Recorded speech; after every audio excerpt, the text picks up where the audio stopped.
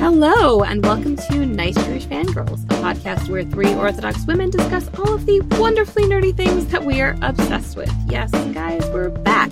My name is Michal Shtick, and I'm your host, and I'm joined by my wonderful co-hosts, Tamar Herman. Hello. And SM Rosenberg. Hi. So as our kind of soft relaunch of the podcast, we're going to bring you guys a really cool interview we did with the editors of the Jewish Futures anthology, Michael Burstein and Ayn Randall Strock. That will be coming really soon in this episode. But of course, obviously, guys, it's the Nice Jewish Fangirls. We have to start off with, well, A, how you doing? And B, our current obsessions. So, SM, how you doing?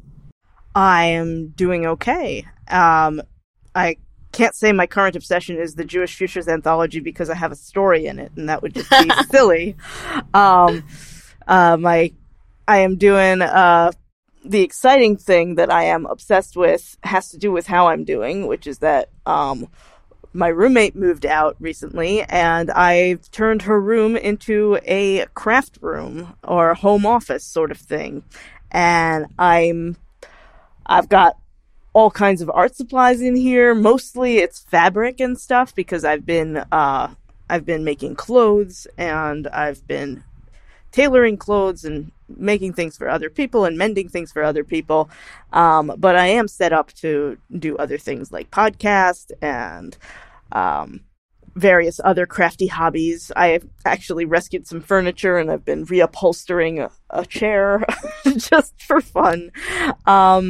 So yeah, that's my current obsession / how I'm doing right now. Fantastic. Awesome. And Tamar, how about you? So I was just trying to figure out which one was my current obsession, and then I realized that my current obsession is actually Amazon Prime Video, which sounds really strange, but I actually I have a lot of thoughts that they have all of the sci-fi and fantasy shows that I'm currently enjoying, or have enjoyed in recent years, have come from particularly much, the ones that have really resonated with me have come from them. So I really loved Rings of Power. I really loved The Expanse, and today I literally binge watched Good Omens, season 2. So all these three, and I didn't love Wheel of Time, but I'm thinking, if I enjoyed those, maybe I should give it another chance now that they're doing the second season. But I just have been thinking a lot about their quality and how you don't hear the buzz about Amazon Prime. There was a lot of media articles at the time about how House of Dragons was getting a lot of buzz, but Rings of Power wasn't, just because people don't necessarily think Amazon Prime's their video content is particularly good. Also, it's the name is annoying. We should just call it Prime, and they should launch it as a different site instead of having to go through Amazon, because it's honestly kind of annoying. I know all these shows are just to sell books and stuff, but I think they did a great job on all of them. I've enjoyed them all. And yes, Rings of Power has issues. We can talk about it another time, but I still love it. And Expanse and Good Omens are almost flawless adaptations of books and beyond. So I think I've just have been really into Prime's sci-fi and fantasy content lately. And if anybody has any recs, I'm into The Boys, but I don't see. Oh, I love The Boys. Oh, you do? No, I love The Boys. Yeah. Okay, and I love especially the anti-capitalist thing, but it's on the platform of the ultimate capitalism. So it's just extra layers of irony all there. But I love the show, and yeah, the actors are fantastic, and the writing is really sharp. And yeah, so if you can handle lots of gore, and extreme amounts of gore, yeah, that's a show that I would recommend. Yeah, I'm excited for the prequel that they're doing. But how about you, Michal? Yeah, so I think I'm going to go to something I've been obsessed with for a while, but I don't think I've ever mentioned it on the podcast specifically. Although who can remember? The History Hit family of podcasts, particularly Gone Medieval and Not Just the Tudors, are some of my favorite podcasts right now. They are just really smart. They talk about a bunch of different kind of topics, some of which you would be obvious, like kings and queens and what was it like to be a peasant and stuff like that. And then others that are just medieval jokes and, you know, what people did when they recovered from childbirth, or, you know, stuff like that I really quite enjoy. I don't think either podcast has enough discussion of Jews in the medieval period or the early modern period, personally. But then again, you can't expect non-Jewish history to always talk about the Jews, right? Can we? I don't know. Except when they're killing us. I mean, to be fair, in Gone Medieval, like in not just the Tudors, it's about the 16th century, all of Europe, and sometimes broader, but primarily England. As we know, there weren't really any official Jews in England at that point.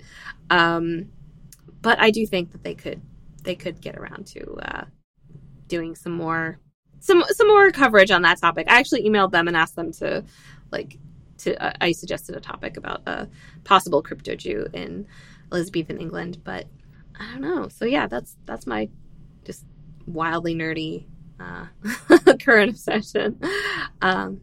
You could just call it research for my novel. Everything is research for my novel. All right. So with that, we are going to head to our interview with Michael and Ian. All right. And we are so happy to welcome to the podcast Michael Burstein and Ian Randall Strock, who are the editors of Jewish Futures, a new Jewish science fiction anthology that is coming out this month in August. Michael and Ian, thank you so much for joining us on the podcast. You're welcome. Thanks for having me. Yeah, I'm delighted to be here. Awesome. So, can you guys give us each a little bit of your background in your writing, in your connection to, you know, Jewish sci-fi specifically, all that kind of thing? Ian, do you want to go first, or do you want me to go first? I can go first. I'm a writer. I'm an editor. I'm a publisher. I've been a science fiction professional for a very long time. I first walked in the door at Analog and Asimov's in January of 1989 and got hired as the editorial assistant. And I was there for 6 years. They'd asked me to promise to stay at least one. I stayed 6 years and realized my bosses weren't getting any older and they weren't retiring, so I had to leave. And I've been through a slew of other editorial positions since then. And for the last 11, 12 years, I've been the owner and publisher of Fantastic Books, which is the speculative fiction imprint of Gray Rabbit Publications, also my company, publishing books. On the other side of the editorial desk, I've been a professional writer since I was in high school, and my first science fiction sale came in 1992.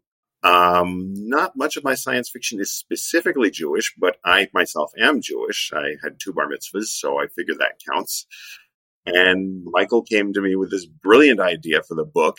By the way, while we are publishing this book, we're publishing the book right now, I'm also working on a novel, which came to me the same time Michael came to me, also Jewish science fiction set in the far future, having nothing to do with this anthology. It's just both projects wound up in my lap at the same time.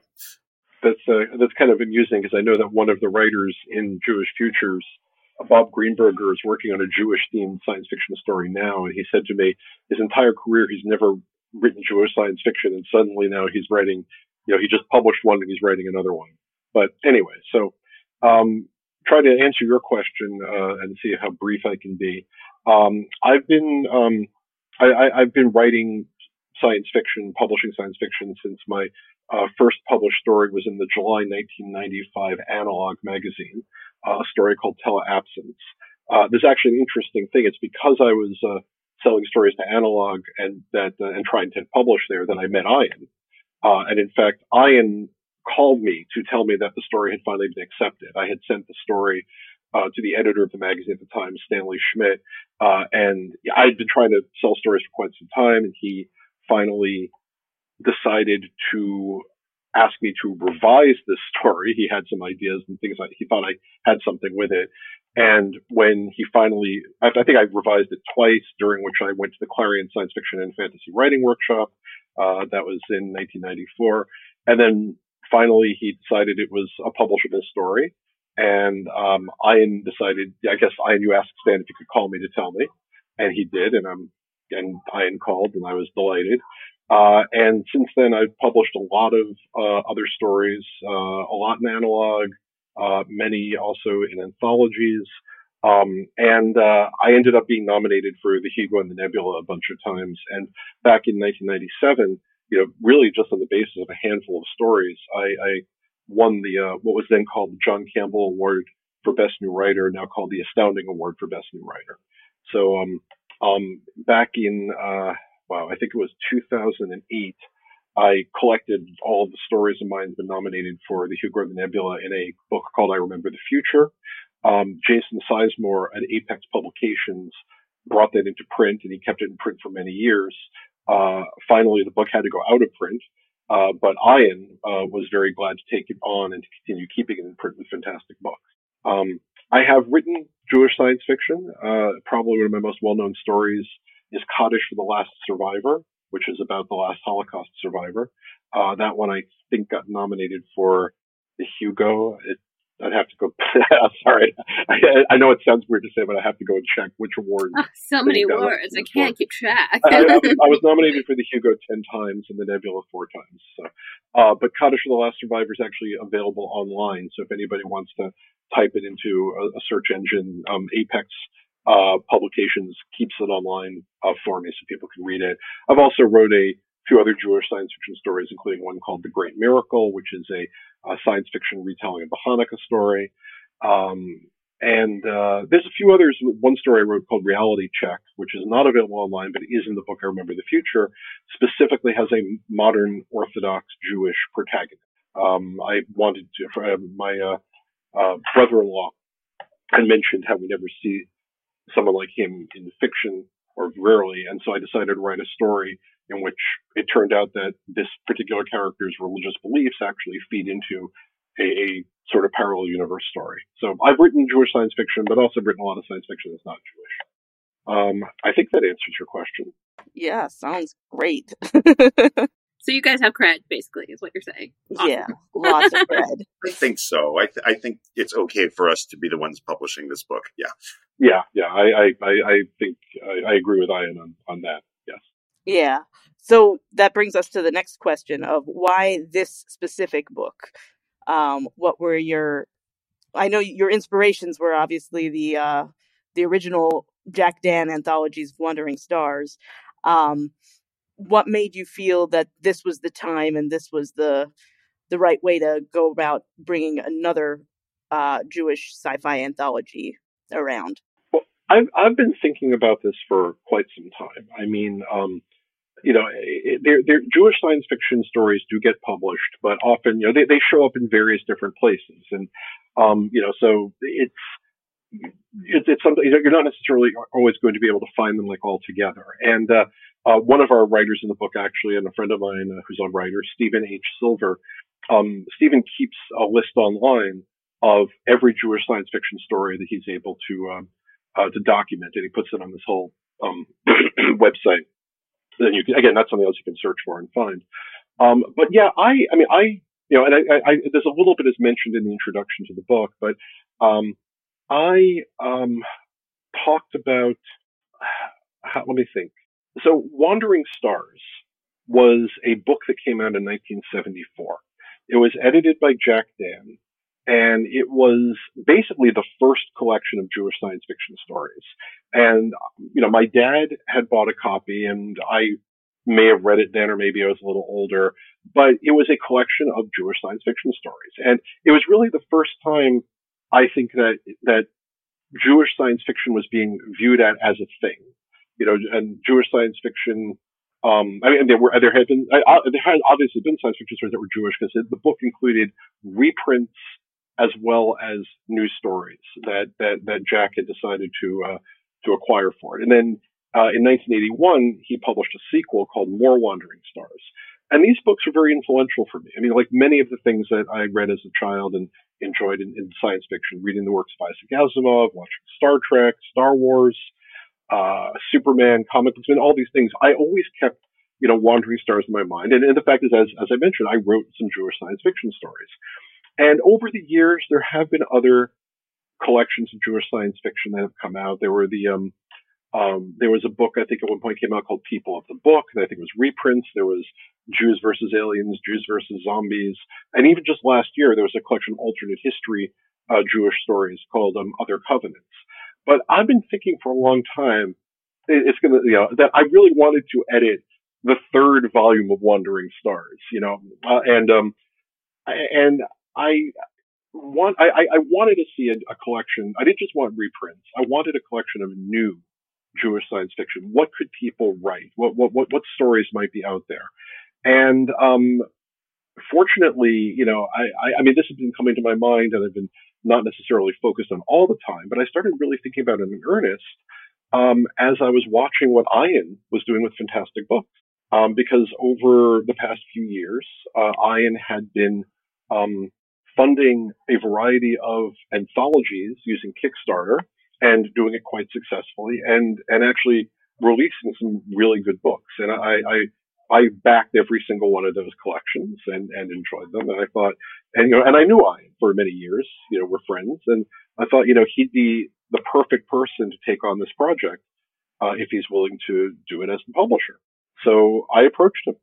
I don't know at which point you want to start taking over and saying something. And then I said, as the only Jew working in publishing, that's sarcasm.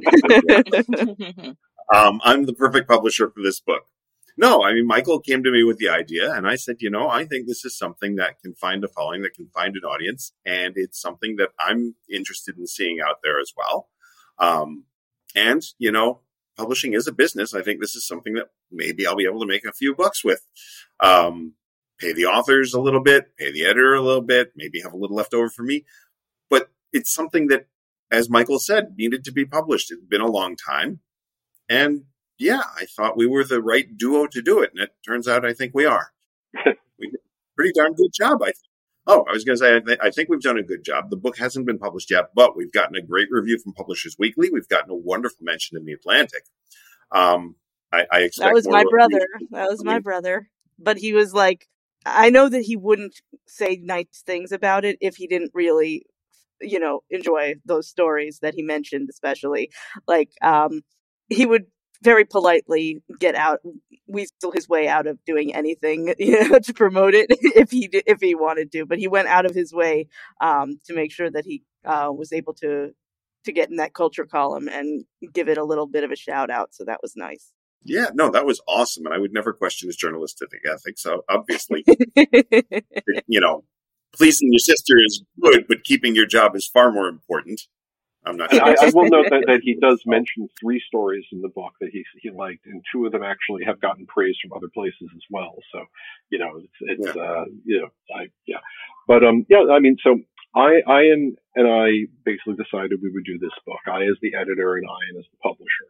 And it took a bit of work because when you're doing a project like this in Kickstarter, what you need to do is, I presume, I don't know how many of your listeners really are familiar with how traditional publishing works and, self-publishing, different types of things. But in traditional publishing, you already have presumably the money that you need to do a profit and loss statement, figure out the book, put in the investment, pay to bring out the book, and then you start getting your money back. And the nice thing about crowdfunding platform is that, it's a real game changer.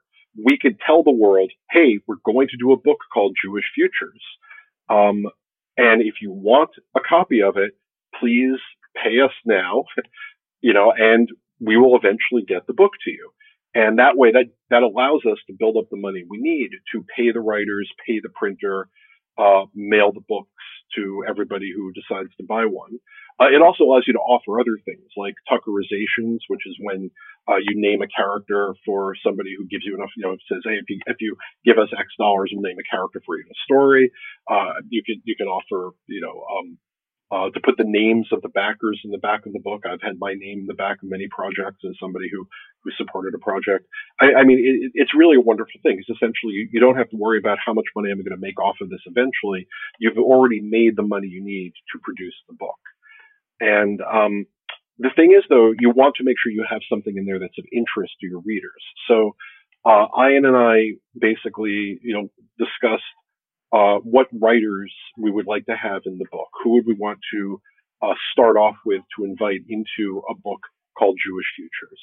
And I came up with a list. Ian looked at it. We discussed it. I reached out to a bunch of writers who I thought, it was basically it's stuff writers whose work I was already familiar with, writers I had read, writers who I felt fit the theme of the book, be able to write stories. And I asked them, would you be interested and willing to be part of this project? And the only requirements are that if you're going to be in the project, you need to, obviously you need to provide us with a story. And I wanted to know story ideas. I reserve the right to say, I don't really want a story with this idea from you. I'd like something else. I will say in this case, I think every writer who was invited into the book had an idea that I thought that's a great idea, go for it. But you have to do that to make sure there aren't too many stories on the same topic. Yeah, right. If every writer had said, I'm going to write a story about a golem, for example, which seems to be one of the go-to things that Jewish, I'm going to write Jewish science fiction. I'm going to make a robotic golem. It's like, yeah, okay. A lot of people are going to think of that. But there is a robot golem in the anthology, and I love that story, honestly. and oddly, that was one of the stories that was submitted to us, and that's actually a very interesting thing. So, but we basically we got a bunch of writers, including actually S.M. Rosenberg, who's here on the podcast. Heard of her? And I reached out. Now I will say, without naming names, there were some writers I reached out to who came back to me and said, I really don't think I can do this. I said, okay. I really wanted it, but, we got eventually, how many writers did we have? Like, I guess about 11 or 12 writers, about that number, who A minion. said, sorry? A minion. Yeah, a minion. I guess. Yeah. Who said, okay, they would do a story. And then because it's a Kickstarter project, the other thing that you're doing, you have to get the news out there. You have to get the word out there. You have to promote it because you're looking to tell people, hey, we have this project. And if you want to see this happen, please back the project. So, we created a Kickstarter page where we tell people about who the writers are. We tell them what, the rewards are. I mean, this is, I think, pretty familiar to anybody who, has been looking at crowdfunding in the past few years, but this is how it works. And then we click the on button and people start backing the project, and we watch. And I think, Ian, this was the project of yours that funded the quickest. I think we funded at our minimum the amount of money we needed in like 4 days. Was it less than that? Yeah, 4 days. So in 4 days, we had enough money to basically say the project was a go. And by the end, you had twice as much as you needed. Yep. I think we didn't we have even more than twice what we needed? Well, minus Kickstarter fees, it came out to just about twice. Yeah. So, right. Yes. Kickstarter fees. I forgot about this. One of the many things I appreciate doing this project with Ian is he's the publisher. We each have a certain amount of work we have to do. I, as the editor, had to reach out to the authors. I had to read the stories. I had to edit the stories, go back to the authors and say, suggest changes. This would make things better here. And then as a part of the story, when we opened it up to submissions, I had to read those. Ian, Baruch Hashem, as publisher, Ian did a lot of the other work that I didn't want to deal with, like setting it into type, and he knows the printers and he gets the books to him. Ian is the guy who sent out all the print copies to everybody. Ian's the guy who sends out the ebooks to everybody. It's like he's doing, the work of the publisher. It's a fascinating new world with all this. I have friends of mine who publish traditionally and have for years, and I have other friends who have just started self-publishing. And everybody has a different way of how they want to do it or what they feel is the right way to do it. And I still remember years ago, there was one week in publishing where there was some writer who, I don't remember the names of either of these writers, but there was this one writer who had spent her whole career self-publishing and making a lot of money and got on the radar of New York publishers and decided to do her next book with a New York publisher. And that same week, there was this guy who'd been publishing with his New York publisher for years who announced that he was taking his next book to himself as a self-published book. And everybody was like saying, well, what does this mean? Is it right to do it this way? Is it right to do it that way? And the answer is, it's right for whatever it is for you. There are many different options and ways to do it. I could have, I could have sat down and taken care of a lot of the publishing details that Ian would take care of. But why should I do that when I've got a partner who knows how to do these things and wanted to do the book? Yeah, my dad's books are self-published, and it was like a whole family project because different people in our family have different strengths. And I felt like it was the first group project I was ever involved in where everyone pulled their weight, and it sounds like this was that kind of partnership. Yeah, I mean, it's not, the part of it also. In my day job, I'm actually an editorial manager. I've worked in a variety of publishing things for years, so I know how it works. This is like and so does I. We know what the different tasks and jobs are of the different roles, and it means that we don't go into this thinking, oh, so and so's going to do this and so is going to do that. And sometimes I ask, when I sent I in the manuscript, I said, how much do you need me to do of the formatting? And again, I'm very grateful. He said, I'll take care of the formatting, just make sure I've got the manuscript and everything spelled right.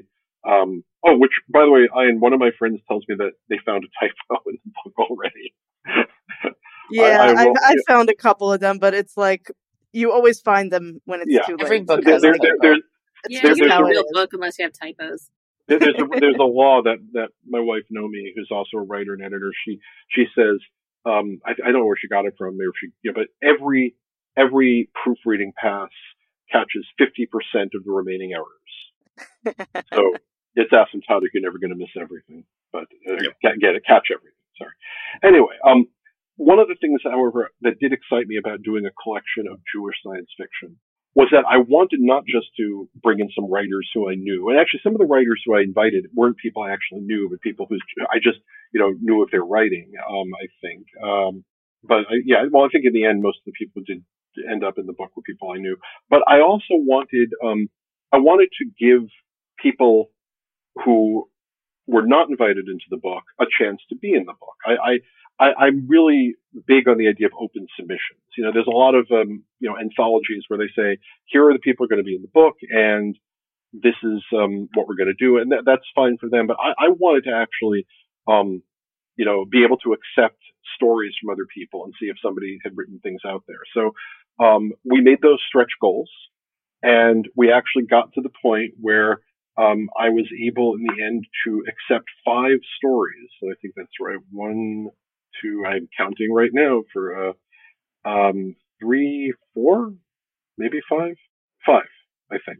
Wait, I think you had originally 4 open submissions, and then you opened up a fifth spot. Right, we opened up a fifth. Yeah, we had to open up a fifth spot. But the key thing is that we had an open submissions period. So after the Kickstarter had funded and after it had closed, and we, the next part of the process, all the invited writers had to write their stories, and I gave everybody a deadline, and said, I need you to have your story by this time so that I can properly edit it and send it back to you for you to fix anything that needs to be fixed and go back and forth on that.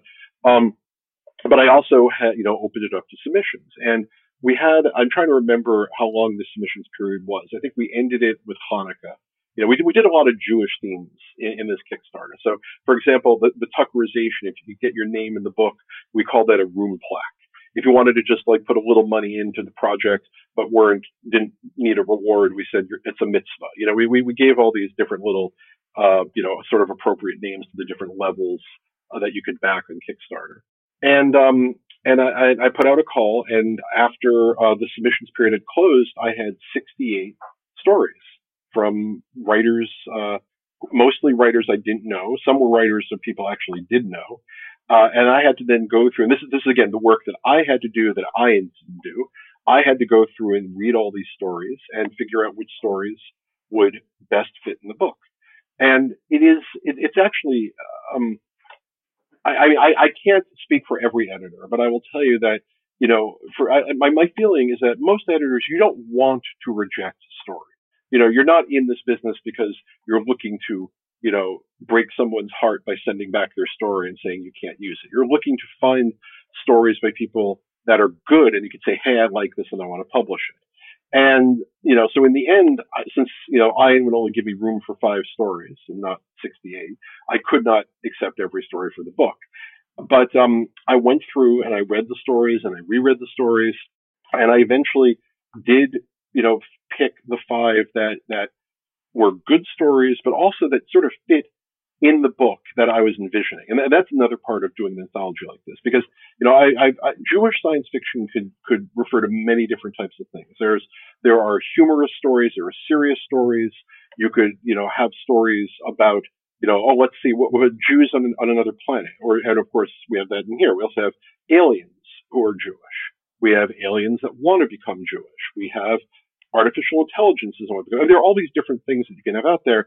But I don't want to have too many of the same thing. I'm not going to fill a book, of stories like this with golems, unless that'll be another anthology. We'll do golem stories, no. You really have to twist my arm for that. I wouldn't want to do that either. But, I started reading through all the submissions, and I found 5 stories that I really liked that I also felt would fit in the book. And this is a part where it gets very interesting for me. So first of all, there were some friends of mine who submitted stories, some of whom submitted stories at my urging. I actually had reached out to them and said, hey, if you've got a story, send it to me. And, and a few of those friends, I had to reject their stories, and I felt really bad about it, especially the ones I had said, please send me a story. I sent an email back to one and said, God, this just doesn't fit. I loved it, but I can't use it for the book. I'm so sorry about this. He was understanding. I mean, if you're a professional writer, if you carry yourself professionally, rejection is part of the business. I'm going to walk over. I'm going to talk for a moment just because you keep talking. But that's a key part of editing any anthology, any magazine, is that not only are you looking for the best stories, but you're also looking for the stories that fit either the theme, the magazine, the editorial taste. So a lot of the stories that are rejected are not rejected because they're bad stories. They could be incredibly great stories. They just don't fit this particular place. Exactly. What were your thoughts initially once you guys launched the Kickstarter, and obviously it took off really quickly? What was your reaction? I was stunned. I was amazed. It was incredible.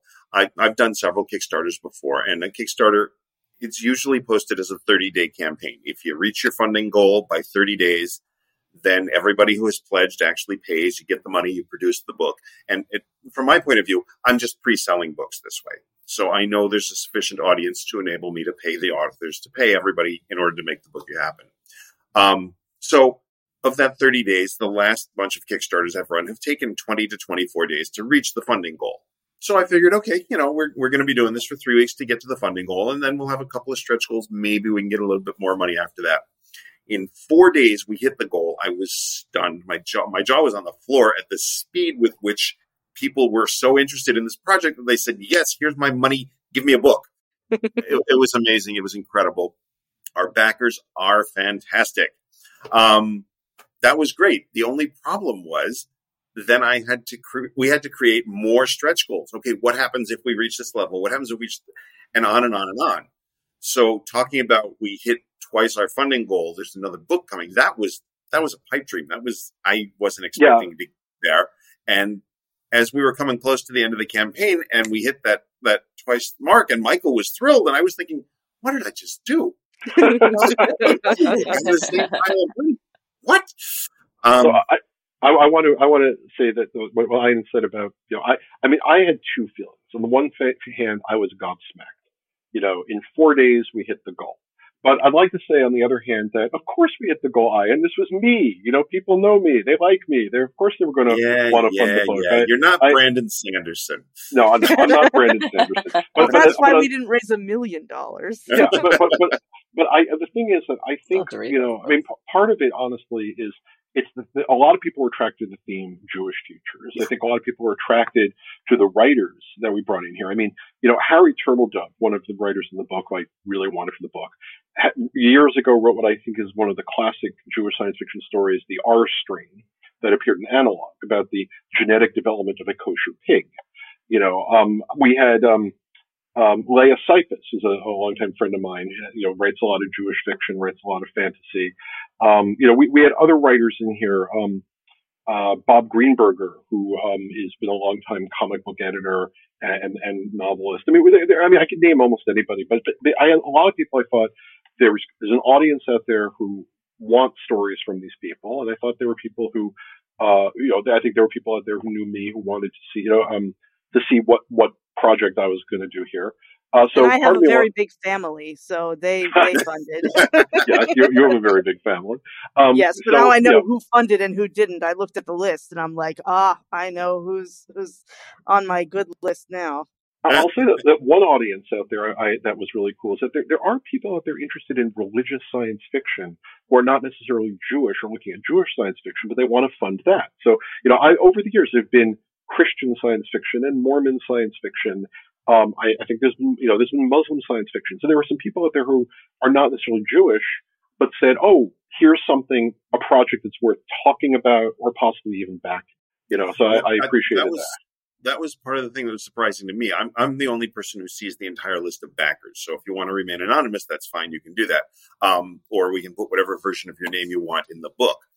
But my vast office staff, comprised of my parents, I was going through the list, creating labels to send out books and coming across names. Mom actually asked me, is everybody who backed it Jewish? And I said, I didn't ask, but there are some names on the list that I would be stunned and amazed if they were Jewish. Quite clearly, some of these names don't normally wind up on Jewish people. The other thing about the Kickstarter that really... Christian, I was going to say that Christian or Christina. Ethnicities going all the way up there. Yeah. Yep. But it was cool because, as Michael said, there are some people who just like to read these things and support them. But the other thing that really impressed me about the campaign is that with Kickstarter, once you've done one or two campaigns, a good chunk of your backers each campaign are people who've been with you in previous projects. Like I recognize names of people who've contributed to all of my past projects. On this particular campaign, there are so many backers whose names I'd never heard before. So it was either the topic, it was Michael, or it was our authors drew in brand new to Fantastic Books readers. And that was incredible, I thought, because there are so many of them, so many people whose names I didn't know going into it. That's so exciting. Can I ask, you mentioned that the response was really positive, but obviously it's the internet and, the Nazi rule can apply often. Did you have any pushback or negative, response to it? Like, I just know sometimes when I talk about this stuff online, there's like, why does it need to be Jewish? Or, that's not really Jewish. You're making it up, Okay. So, I can respond to a few things. I was worried about, to be honest, was there going to be anything explicitly anti-Semitic or difficult to deal with? I've had friends who have dealt with that. I've occasionally dealt with things like that. The only real pushback I got was there was, and this wasn't directly at me, but there were people who were sharing this with their friends on Facebook, and I ended up in one or two conversations. There was one person who was concerned, and this is not something I want to, I really want to get involved in a long discussion about. One person that was concerned that we were going to be, like Israel always comes up, the status of Israel. And I, there was a concern about, somebody was like saying, well, Jewish people should have an anthology, of like this because, like any other, diverse or marginalized group.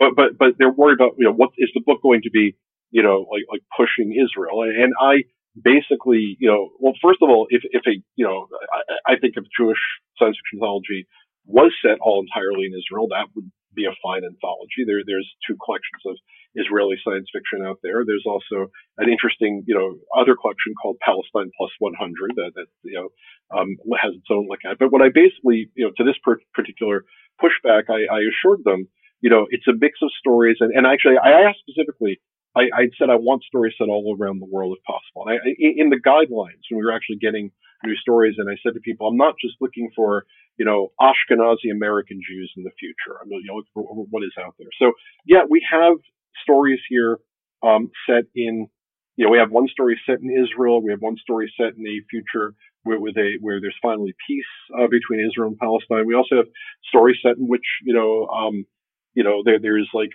another Jewish state. There's some interesting stuff in there. The other pushbacks that I got were fascinating to me because to me, it felt like a lot of people had their own feelings of ownership on my book. So, those of you who are, I don't know how many of your listeners are in the Orthodox Jewish community. I myself am modern Orthodox. There has been a concern among a lot of us about how women are erased from various, more orthodox publications. They won't have pictures of women on the inside their magazines. It's one of these things that's bothersome. And so, one, person, what That's one way to comment, phrase it, bothersome.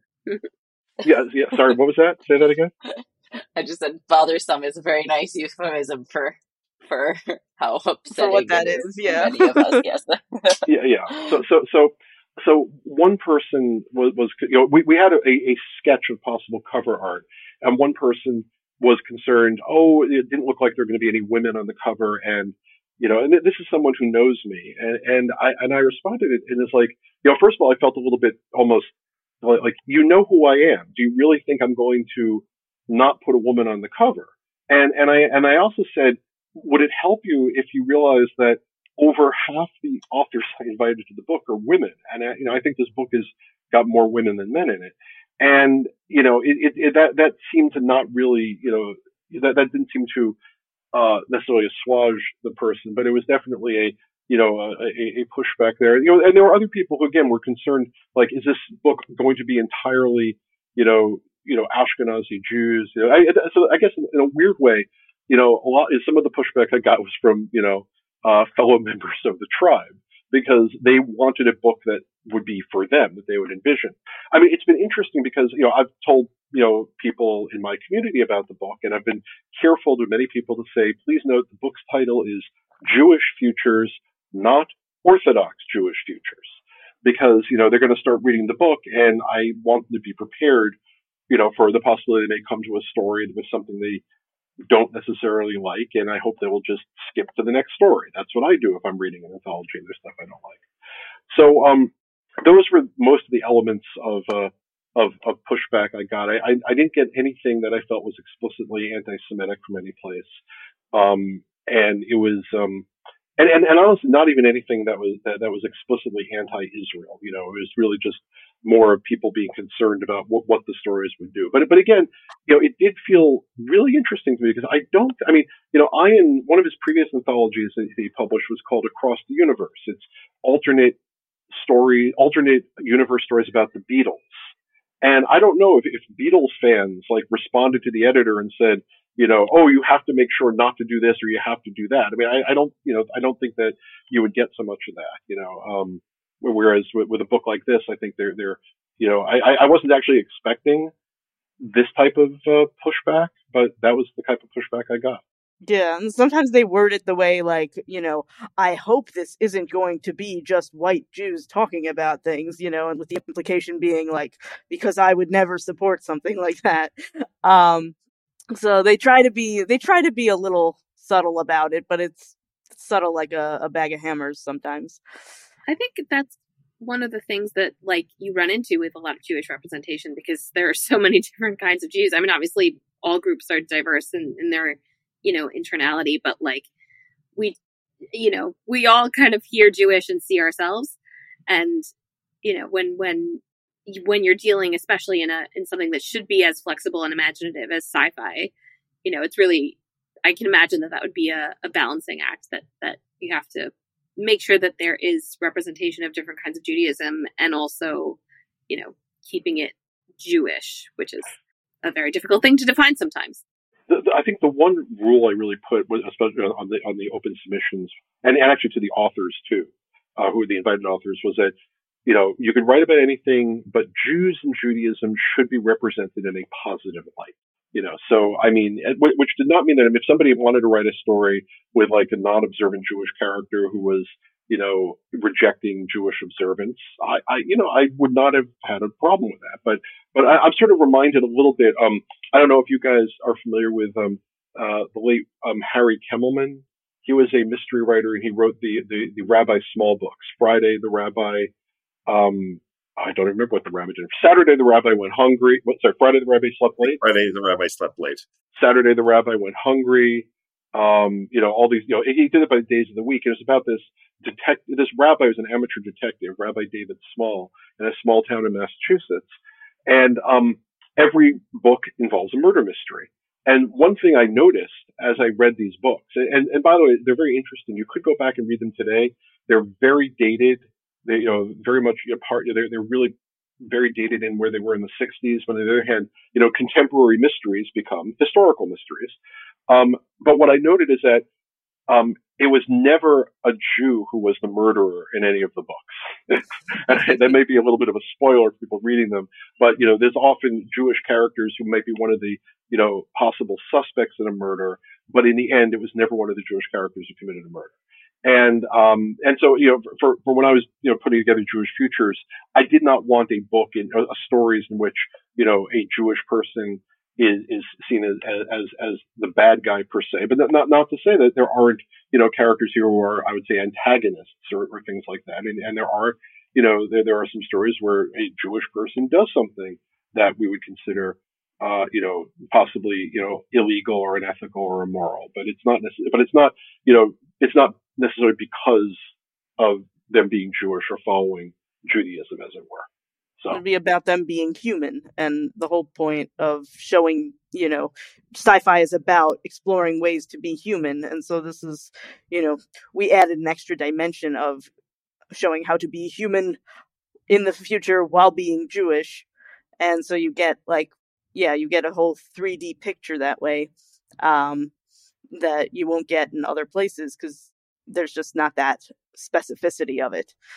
If that makes sense. That makes sense. And I mean, and the other thing is, I wanted to avoid stereotypes and anti-Semitic stereotypes as much as possible.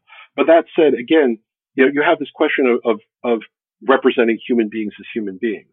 If I may take an example from the Marvel Cinematic Universe. Yes, please.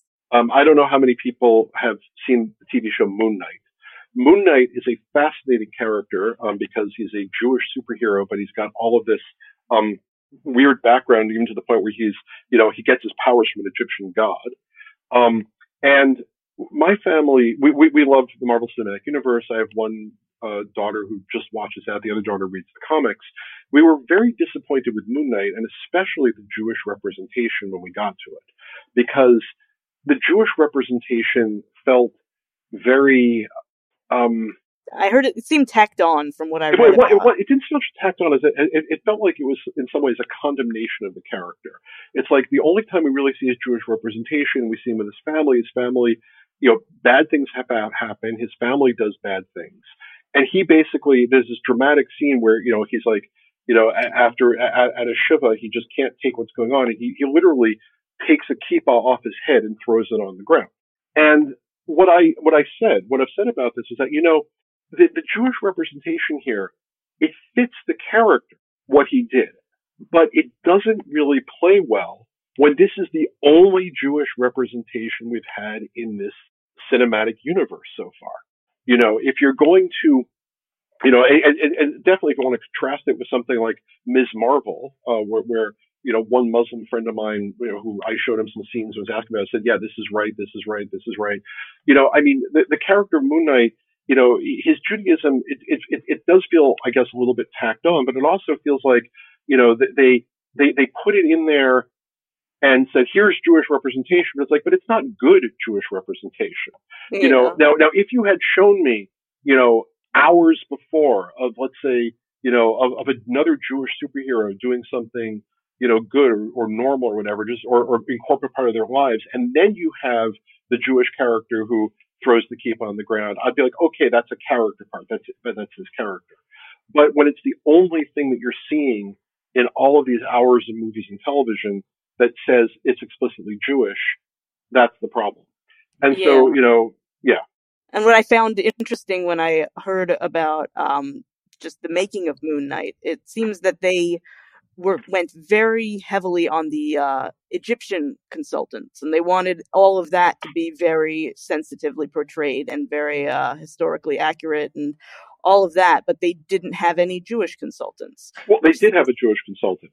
Yeah, they did. She didn't, either wasn't listened to or didn't do a great job, though. And I don't want to, I don't want to have to, go into, the issue of sensitivity readers is that obviously if you have one person, they're never going to catch all the things that you could possibly catch, which is why it's very complicated write for something or to create something with representation that you don't have experience with. Not to say that it can't be done, but anyway, that's a tangent for this. Yeah, I feel like if we talk about Moon Knight and Miss Marvel, we'll be here. Well, I do want to add something. We are going a little far afield, but to give another example of, there's a TV show now called Ghosts. There's a British version, American version. One of the ghosts in Ghosts, the American version, is a Jewish guy. He is not at all observant, but he is good Jewish representation. I've enjoyed watching him. He's not a saint, but he's not evil. He's a human. He's just a regular human being, except he's dead, so he's a ghost. But I've really enjoyed his Jewish representation, and because some of it comes off like he's just using, a few phrases and words, and then you meet his family, you see other things, and you realize, this is it's like, this is a realistic Jewish guy. It may not be me, but it is somebody who's being portrayed sensitively. And so bringing it back to Jewish Futures, which is what this is all supposed to be about, I wanted to make sure that we had a range of Jewish characters that were being written about by the writers. I wanted characters of, of all different types of what it means to be Jewish.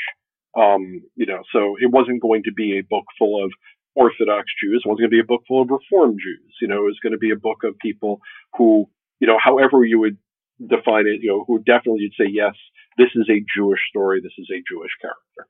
Yeah, it kind of reminds me of how we've done a previous episode with editors of like just a modern young adult Jewish anthology called It's a Whole Spiel.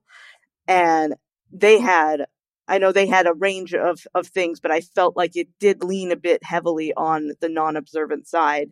And I didn't find very much for me in that anthology and that collection.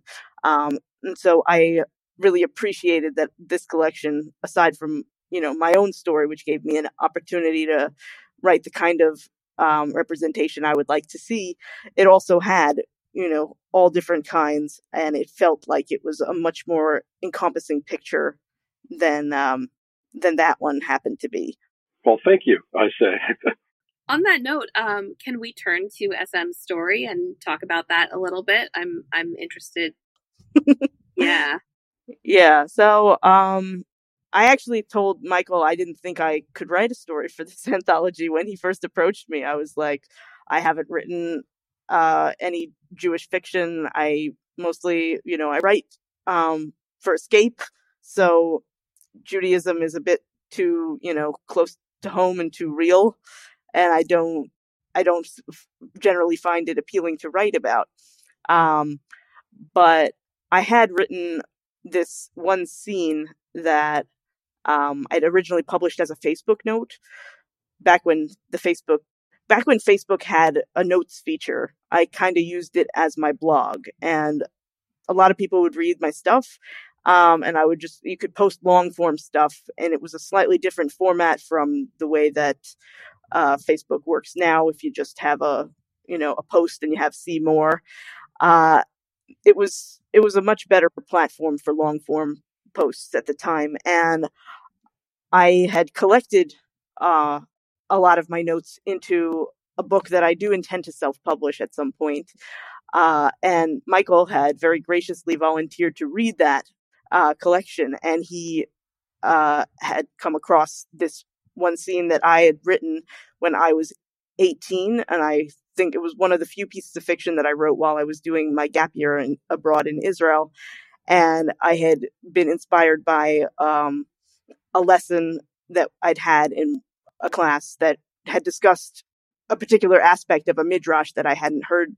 I'd heard the midrash before, but I hadn't heard this particular aspect. And so then I wrote a scene between two characters where they were discussing this midrash. And one of them they were both characters with superpowers, and one of them was using the midrash to try and encourage the other to be more open to using her powers for good. And so all I had was that scene of them discussing the midrash, and I told Michael, so what if I had ideas to expand this into a story? And Michael was like, go for it. 100% go for it. And I was like, you're sure? And he was like, yes, absolutely, go for it.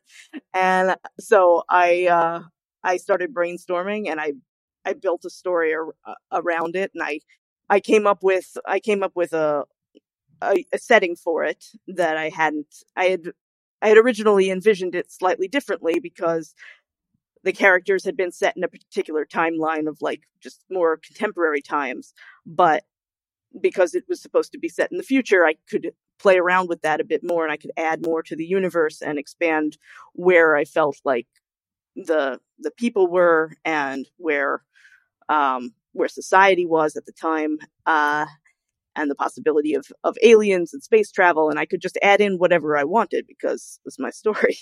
So that's what I did, and and I worked on it a lot and on and off, because when Michael first approached us to write the stories, it was like a couple of years before the Kickstarter actually launched. So I had time, but of course I always feel last minute about it. So I had brainstormed and I had written stuff, but once we finally had the Kickstarter and we had the deadline, that's when I really buckled down and finished it. And it was supposed to be 5,000 words.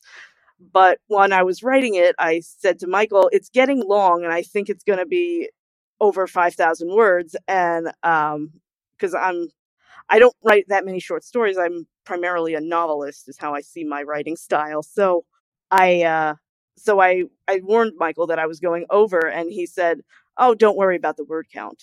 And I took that too literally. And so what was it editing SM like? Yeah. Well, he was very nice, because he encouraged me to edit myself.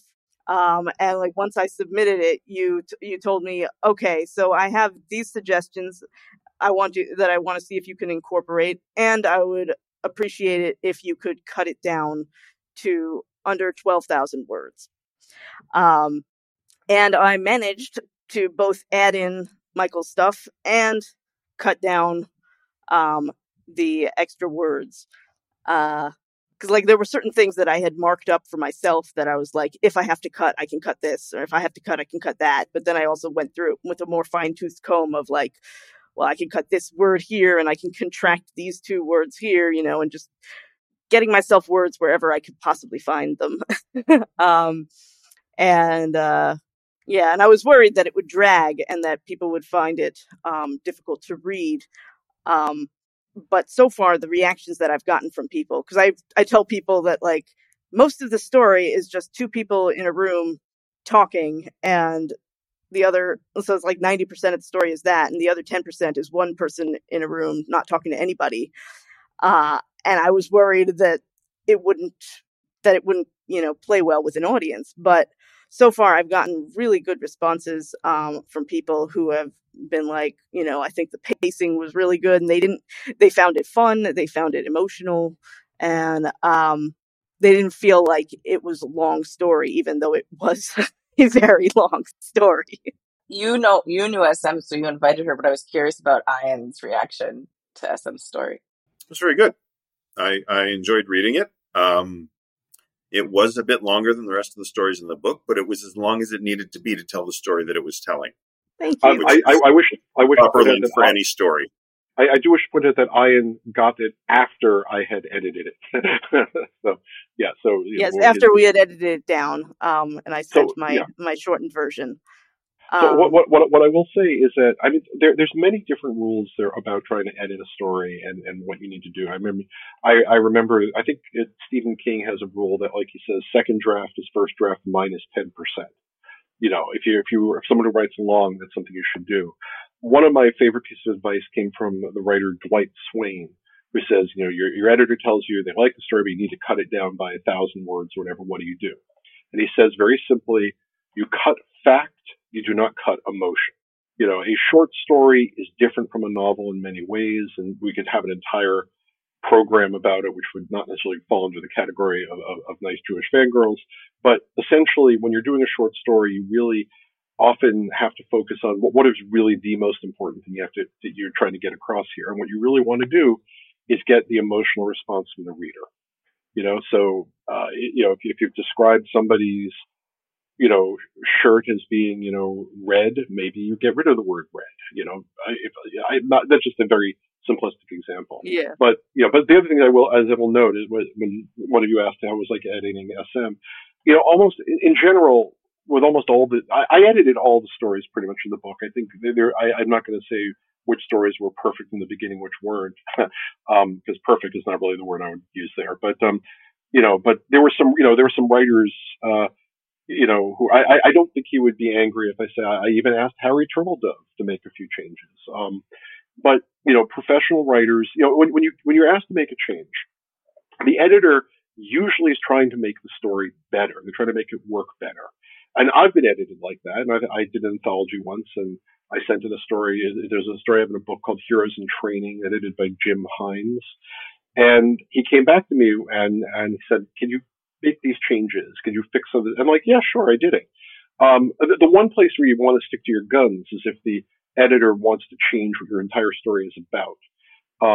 Flowers for Algernon by Daniel Keyes is the classic example.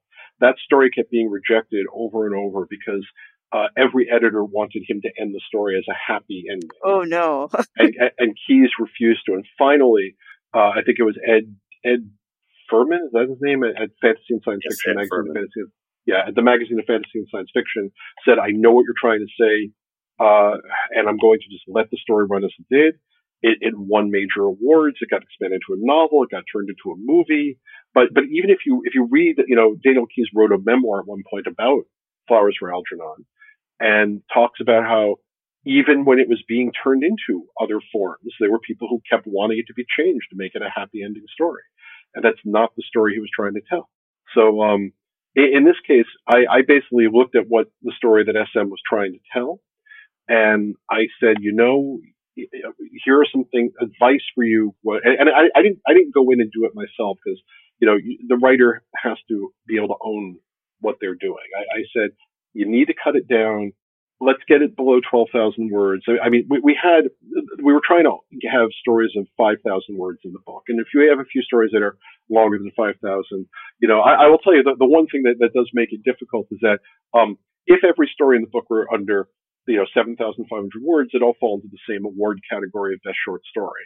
So if people want to fill out nominating ballots for the Hugo and Nebula, they would know that every story falls under short story. At this point, Moon Melody, I think, is a novelette, I believe, is the category it falls under. So, that's what I told her. She was like, here, it's like 10,000 words. I'm like, girl, that's a novella. Yeah, I know. Once I got there, I was... Yeah. Novella starts at 17.5. But yeah. Yeah, but I didn't get anywhere close to 17.5. I just want to say. And also, Venus Have We Got a Rabbi is longer than mine, so I feel better about that. Yes, but you'll notice that I did not publish on Venus Have We Got a Rabbi. And in fact, that was the other thing. When people asked me about pushback, now that we've been announcing the book on social media that, hey, it's now available, and people who didn't even know it existed, who missed the Kickstarter, I continue to get the weirdest questions. One person asked me, why didn't I include on Venus Have We Got a Rabbi? Yeah. And I replied, because this is a collection of all original stories. That story is not an original there are a lot story. There's some stories in here that were like very clearly paying homage to On Venus Have We Got a Rabbi. There's the narrative style, I think, in, was it Rachel Nussbaum Saves the World by Esther Friesner? Yeah. That one very much reminded me of the narrative style of, there's a person telling the story in first person, and they're speaking to an unseen and unheard second, audience person. But you don't see the person reacting, but you see the narrator reacting to the person's reactions. And it's a fun little gimmick that way, and it was very reminiscent. But that story is entirely Esther's voice. Yes. Yes, it is. But I mean, it's Esther's voice does feel like William Tenn's type of story. But yeah, I mean, there were. Remember, I mentioned people had ownership on this book. I had people out there. When I was taking open submissions, I had people asking, "Oh, could I write a comic script for it? Are you going to publish a graphic novel part in the book?" And I was like, No, I mean, I'd love to, but no, that's not what this book is. I had, I'm a member of the Science Fiction Poetry Association, although it may even now be the Speculative Fiction Poetry. I had people asking if we were going to publish poems, and I have nothing against poetry, but no, I wasn't going to do that. That's not what this book is. So again, it's beyond the scope of this book.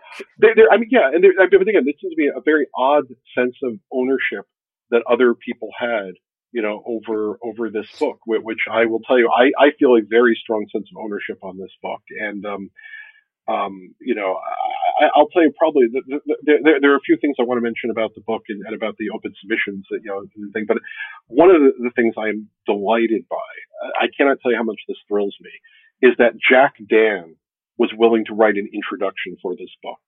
As I said, I really consider Jewish Futures the spiritual successor to Wandering Stars, so much that Ein and I actually were once seriously discussing whether we wanted to get permission from Jack to call this Wandering Stars 3. And, we decided not to for a variety of reasons, one of which is, how many people out there would necessarily remember Wandering Stars and more Wandering Stars, enough, a lot of us would, but, it's like if you're trying to sell the book on, to bookstores today, and people will be like looking for the first ones and it's not from the same publisher, but also to some extent, yes, it's a spiritual successor, but this is still, I think, in many ways, my book. And in fact, can I talk about like one or two things about the open submissions? Sure. Is that be all right with you guys? And just, two of the things that I'm delighted by. So absolutely. Okay, so since SM is one of the co-hosts, I feel that I've given the right to do that. So, like I said, I opened it up to submissions. In the end, there were 5 stories that I really wanted to accept, and there's some interesting stories about those here. 3 of these stories are by writers I had never heard of, didn't know. 2 of them were actually by writers I did know. One of them is the only non-Jewish author in the book. And even our cover artist, Ellie Portman, is Jewish. But the only non-Jewish author in the book is Shane Turtelot, who is a award-nominated writer who's published an analog. He's a friend of mine. He and I had actually, wrote a novella together once. He was one of the people I encouraged to send a story to me. And it's actually funny. It took me a while to get through the stories. And while I was still going through them, I get a note from Shane to the effect of, I guess by now you've probably rejected my story. I'll try it somewhere else. I had to call him and say, don't do that. He wrote this story called the Kuiper Gemara, which I was like, it felt like he was, like he had swallowed a Talmud. I was like, how did you write? He does his research. Barbara Krasnoff is a Jewish writer of science fiction. And it's interesting. The one other time I ever edited like this, I edited a guest issue of Apex magazine many years ago. And I accepted a story from her back then too, just, over submissions. So it's kind of funny because, I actually know Barbara. We're not close friends. I know who she is. Her husband, does the radio show Hour of the Wolf. So I've been on that a few times, but I just find it amusing that she always writes something I want to publish. And then I have these 3 other writers. There's a writer named Riv Begun. I think I pronounced her name correctly. She's from the United States, but she lives in Switzerland. She wrote a story I was really interested in publishing, Proof of Alina. And then I had these 2 stories. There was a story by a guy named Jordan King LaCroix called The Last Chosen. He's from Canada and lives in Australia now, and the story is actually set in Sydney. Again, one of the things I really wanted was not just everything set in the United States and Israel. And his story and this other story I really wanted was a story called Shema by Samantha Kapp. And I open and close the anthology deliberately with these stories because they're both stories about the last Jew on earth. And I felt that it was really good. And I was like, I want to open with this story, Shema by Samantha Kapp. It's an incredibly powerful kick in the gut story. And this is where I have a funny story about this. So I have all these submissions. I had to reject a bunch of things. I have an email. You don't have to send a cover letter when you're submitting a story. Usually you do, even just to say, I've been closing the story. I hope you find it of interest. This particular writer I never heard of. All she had sent me was the link to the Google Doc, which was what I'd asked. I said, please send me either a link to a Google Doc or a Word document. I read the story. I wanted to buy it. I emailed her back. I said, I want the story. I'm going to need your bio because we want to say who are the new authors in the book. I don't hear from her for about a day. I'm like, I email her back. Did you hear? I do want to buy your stories. Oh yeah, I did hear. I just need to take care of a few things. Okay, can I get a bio from you? So she sends a bio and I start reading it. Samantha Katz is a New York City public high school student. And I go, what?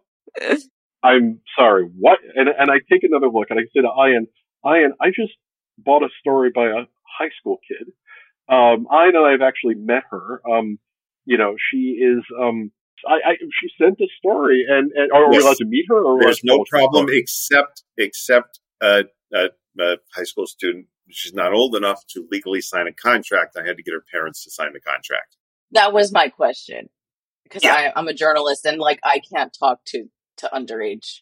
I cover K-pop, so there's a lot of kids. Well, we didn't seek her out. She came to us, knowing exactly what we were doing, and with her parents' approval, sure.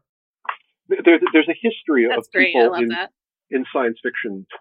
There's a phrase that the golden age of science fiction is 12. Meaning that when you're 12, the stories you read, the things that evoke that sense of wonder would stay with you. And many people, I including me, I was 12 years old. I was sending stories to Amazing Stories, to Asimov's, to Analog, trying to publish and not getting anywhere because my stories, I think the technical term for it was that they were bad. And eventually I got to a point, 10 years later when I was able to publish stories. But yeah, there's nothing against it. I actually had searched for this writer, trying to find who is this writer? What else has she published? I wasn't finding anything. And so, it's funny because, the story actually gets worse for people like Ian and me, because when we finally met her and her dad and had a chance to talk with her, we found out that, so there's actually a story. She actually met Ian beforehand because she had gone to a science fiction convention, Capclave, I think, right, Ian? And you did a panel. You did a panel about selling stories, or you did one of your usual panels. Her aunt came by the table and asked if I'd be willing to talk with her niece, who was a budding science fiction writer. And I said, sure, I'm willing to talk to anybody. So apparently Samantha came to the table and talked with me. And when I'm at a science fiction convention, I'm the guy selling the books, and everybody knows my name because they're all coming to talk to me. Unfortunately, there are several hundred people at these conventions. I don't remember everybody. And this was only one interaction, so I have no memory of it. It happens. It happens. Isaac Asimov in his autobiography talks about the first time he met his wife, Janet, and she tells the story because he has no memory of it. So he says, this is what Janet tells me happened, and I have no reason not to believe it. And then years later, they met again, and eventually they got married. But apparently, from what I understand, Samantha asked Ian questions about publishing and writing stories, and I don't know what advice he gave, but obviously it worked. But in the midst of this conversation, she did ask if I was reading stories, and I said, well, not me personally, but yes, we're going to be publishing Jewish Futures, and we'll have an open call. Check the website. Yeah, that was exactly what I was about to mention. Was that yes? He told. No, but it's fine. Because you were the one who was there. I wasn't. He told her Jewish Futures exists, and we're going to be having a submission call. So, for what she told us is that apparently she didn't yet have a story idea, but on the train back from Capclave, she started coming up with an idea that might work for Jewish Futures. So she wrote it, she sent it, and this was the first time she ever submitted a story for professional publication anywhere. That's crazy. Right out of the box, the editor, bought the story, and the editor, me, I didn't buy the story because of who this person was. I didn't buy the story because it's like, oh wow, this is going to really, I need this author. I bought this story because, and this is why you really should be publishing stories, because it's a good story and it fits what you're trying to do. And I bought this story, and it turns out to be her first professional publication. And others, have been responding the way I have to this story. It's both galling and thrilling that it's her first professional publication. And it's galling because, it took me forever to make my first sale. But it's really good that she actually got around to telling us that in the bio before the book was published. Because I published this magazine for a couple of years, and reading submissions and publishing. It was a science fiction magazine, Science and Science Fiction. And every single issue had an author's first sale. But not one of those authors ever told me it was their first sale until after I handed them a copy of the magazine, and it was too late to do any sort of publicity. So this time, finally, at least I can say, hey, not only is this a wonderful book and you should read the book because it's great and it's all really good, but I can also say it's also got an author's first sale in it, which is good. It's another publicity hook for the book. Yeah, I want to meet Samantha because I was my first novel was published when I was 16, so like I feel like we would have common ground, but I haven't met her yet, and I don't want to like be pushy about it. You know, I look, like, what I would suggest, you have the contact information. Email her parents. You know, you can include me on the email. You know, I mean, I'm sure she'd be happy to talk to you too. I mean, look, when I brought her in, you know, so this is something that Michal and Tamar don't know about, but once I brought in the new writers, actually, I wasn't just asking for bios, I was asking for photos. And, you know, she was at first wondering, do I need to provide a photo? And when I found out she was a high school student, I was like, you don't need a photo. Don't worry about it. I'm not about it. You know, but, I brought in the authors in sort of like in a whole email chat with all the authors in the book, just letting them know what we're doing, publicity, things like that.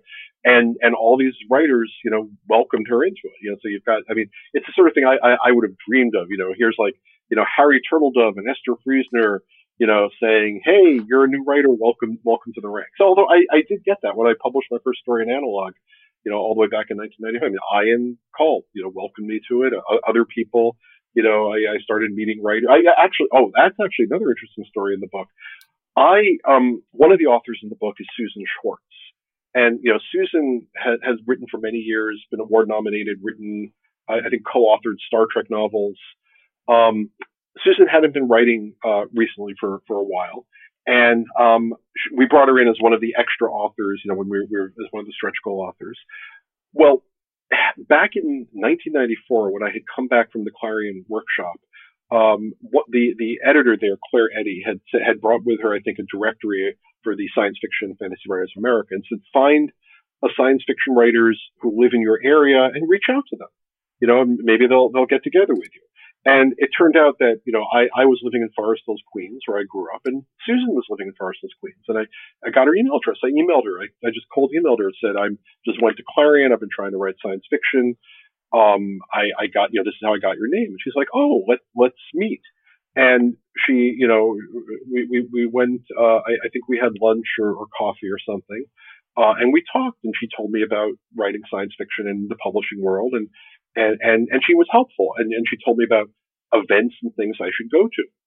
And I feel so delighted. Years later, I paid her back. I mean, normally in our industry, we talk about paying it forward.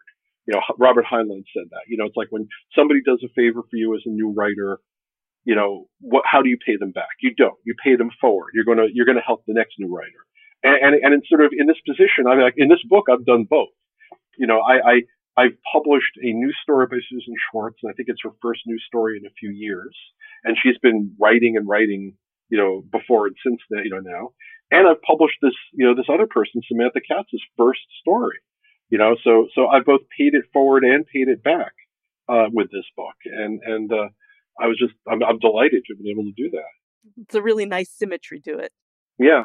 Yeah, that's beautiful. On the topic of futures, our last question actually is, you've mentioned that you have, you know, surpassed your goals, and you have enough, it says here, for a second volume. So what is the future for Jewish Futures? Ian, let's start with you. Actually, Michael and I were talking about that this afternoon. First, of course, we have to get this book actually properly launched, which is next week is the pub date. And then August 23rd is the event at Brookline Booksmith. And we're hoping to do an event in New York City at some point somewhere as well, as soon as we can find a date and a venue. Beyond that, yeah, there's going to be another volume. And at the moment, it looks like the title is going to be Jewish Futures 2. Because Michael is quite eager to turn this into a series of anthologies. And not Back to the Juture? That's what we would name our episodes. All right, Michael, you just change the title of the anthology. Maybe why you should. I think she would. There are many possible titles, and people suggest them to me, but there's going to be a subtitle, I think, to go with it. Yeah, the subtitle will be Electric Boogaloo. But no. The subtitle is the wrath of Madeline Kahn. I was thinking Myra Kahane, but okay. I did talk to Ian. Here's the thing: Wandering Stars, the second book was More Wandering Stars, which is a good title, but then the problem is that it's alphabetically not in the right order. If you're looking for the Wandering Stars series, how easy are you going to find it? Jewish Futures 2 is not an exciting title per se, but as I was talking to Ian, again, we don't know if this is going to be the way it goes, but I would like to turn this into, possibly an annual or biannual series.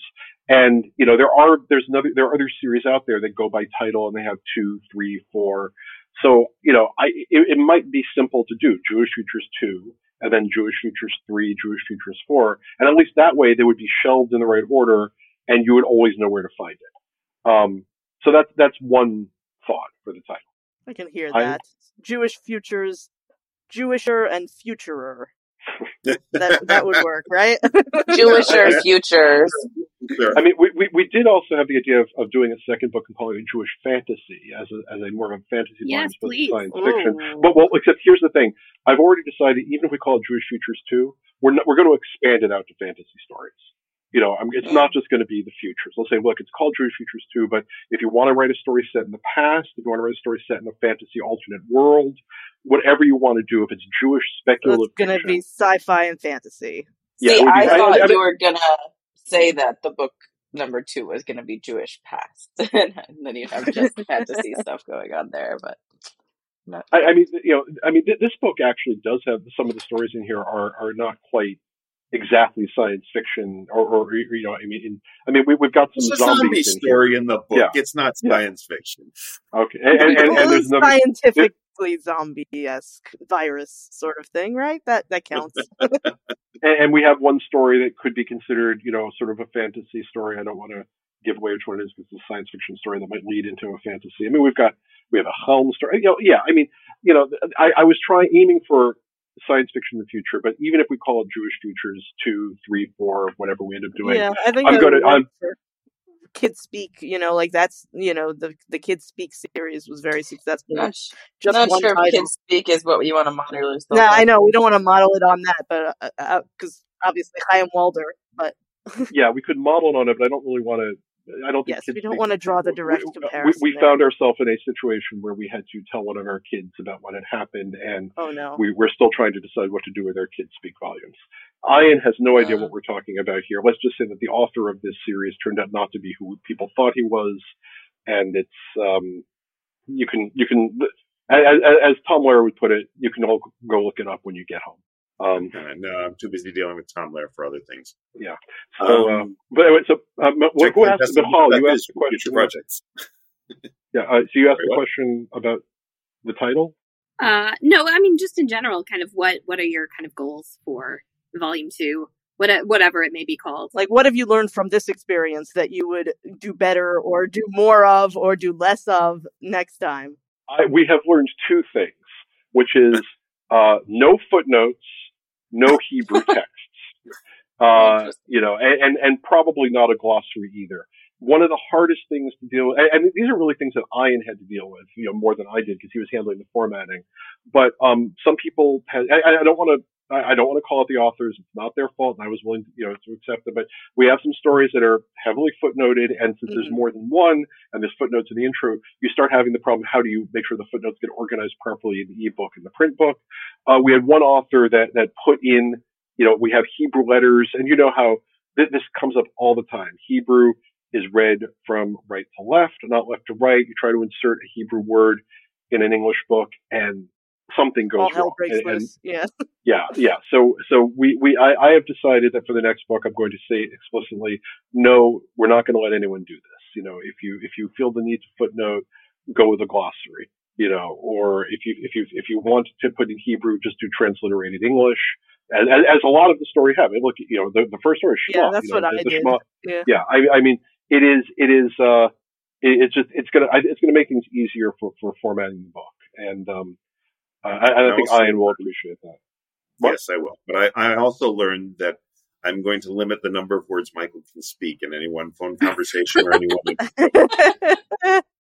Good luck with that. Yeah. Can you see that I'm very enthusiastic about this?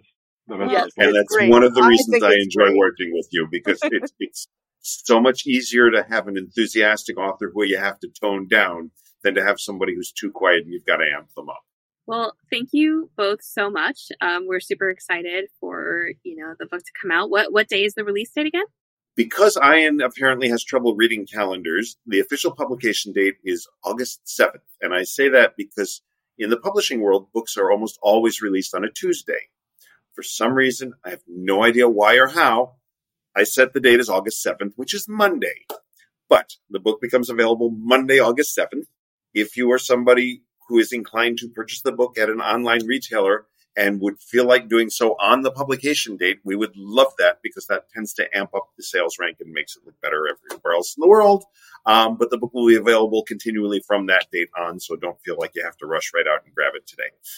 This episode might not come out until after the book is, officially published. Even better. So if our listeners are listening and they feel bad that they missed the day, don't feel bad. Just buy it anyway. No worries. No, we appreciate your patience whenever it comes.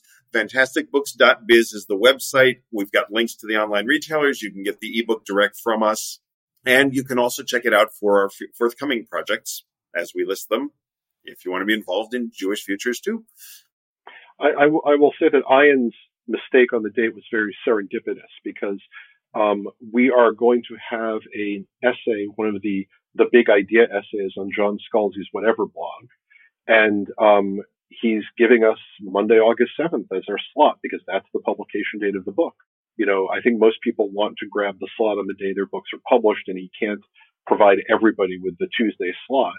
So the fact that Ian ended up choosing Monday as the pub date, I think you should do this every time. It worked out well. And our plans for Jewish Futures too, as Ian said, you've got to check the fantasticbooks.biz website. All the information will be there. But that book has been promised already as an ebook to the backers of the original Kickstarter. So that we're not doing a Kickstarter for that book. But I am going to approach the book the same way I did this one.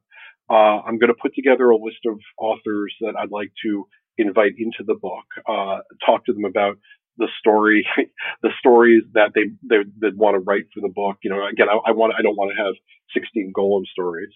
And I'm going to, once I know, who I've got for that, who's able to give me that, I think we're going to end up probably again with like 4 or 5 or maybe 6 slots, maybe for, open submissions, and we'll announce open submissions.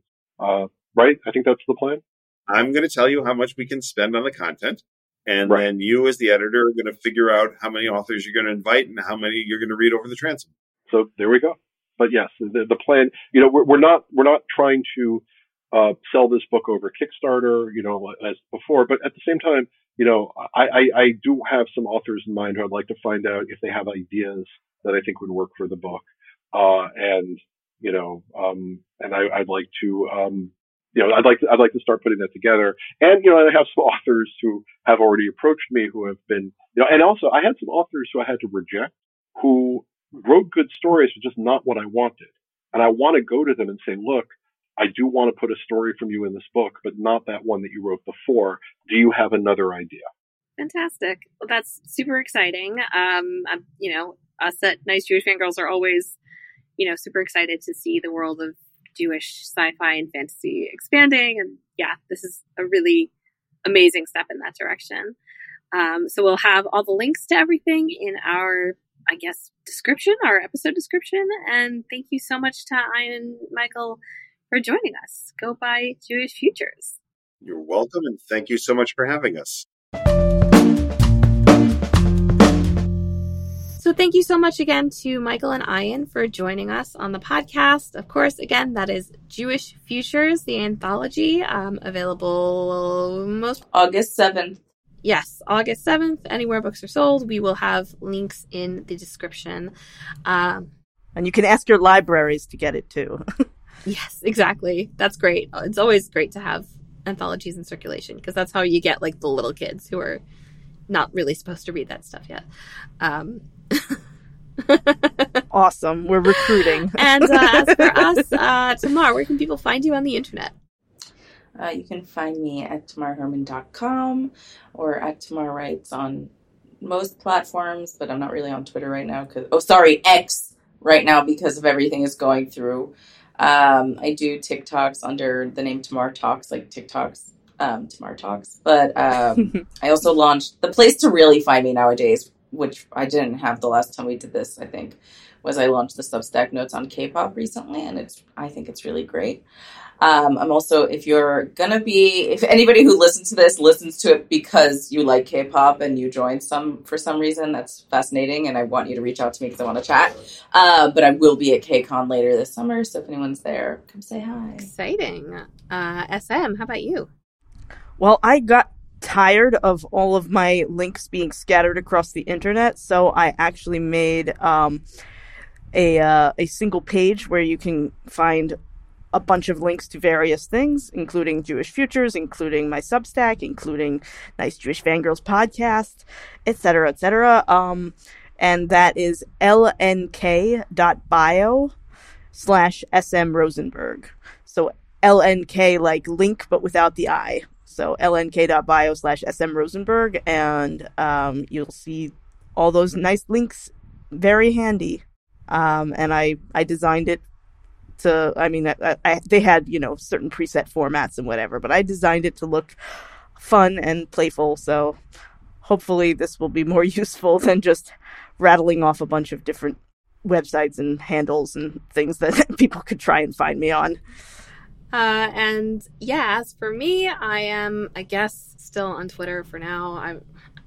Whatever. My handle is Inkasrain, INKASRAIN. I'm on most places like that, but not using a whole bunch of them. Find me if you want. And of course... Yes, Michal raises the quality of the site that she is on. Because it is currently in the swamp. It's very bad. Oh my god, it's so bad. That's why I'm on a break. I was going to take August off social media anyway, but then I realized, I have to do KCON, so I might go back.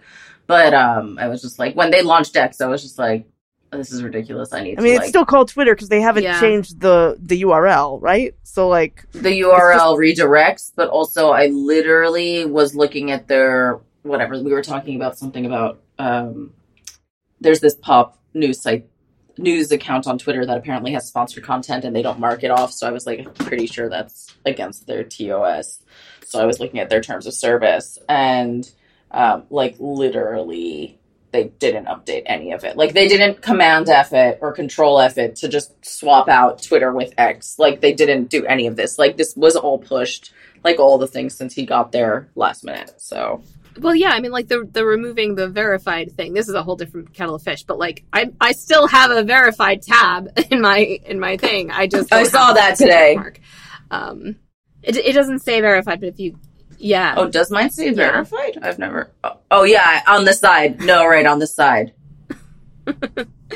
And I just want to give a shout out, of course, to our wonderful editor, Jamie. You can find them online by going to jamieblumberg.com. That's JAMIE Bloomberg.com. And they're basically Jamie_Bloomberg anywhere that doesn't not allow you to use an underscore. And yeah, I think that's going to do it for us tonight. It's good to be back, guys. Glad to be doing this with you. All right, fantastic. Good night, and live long and prosper, everyone. Same.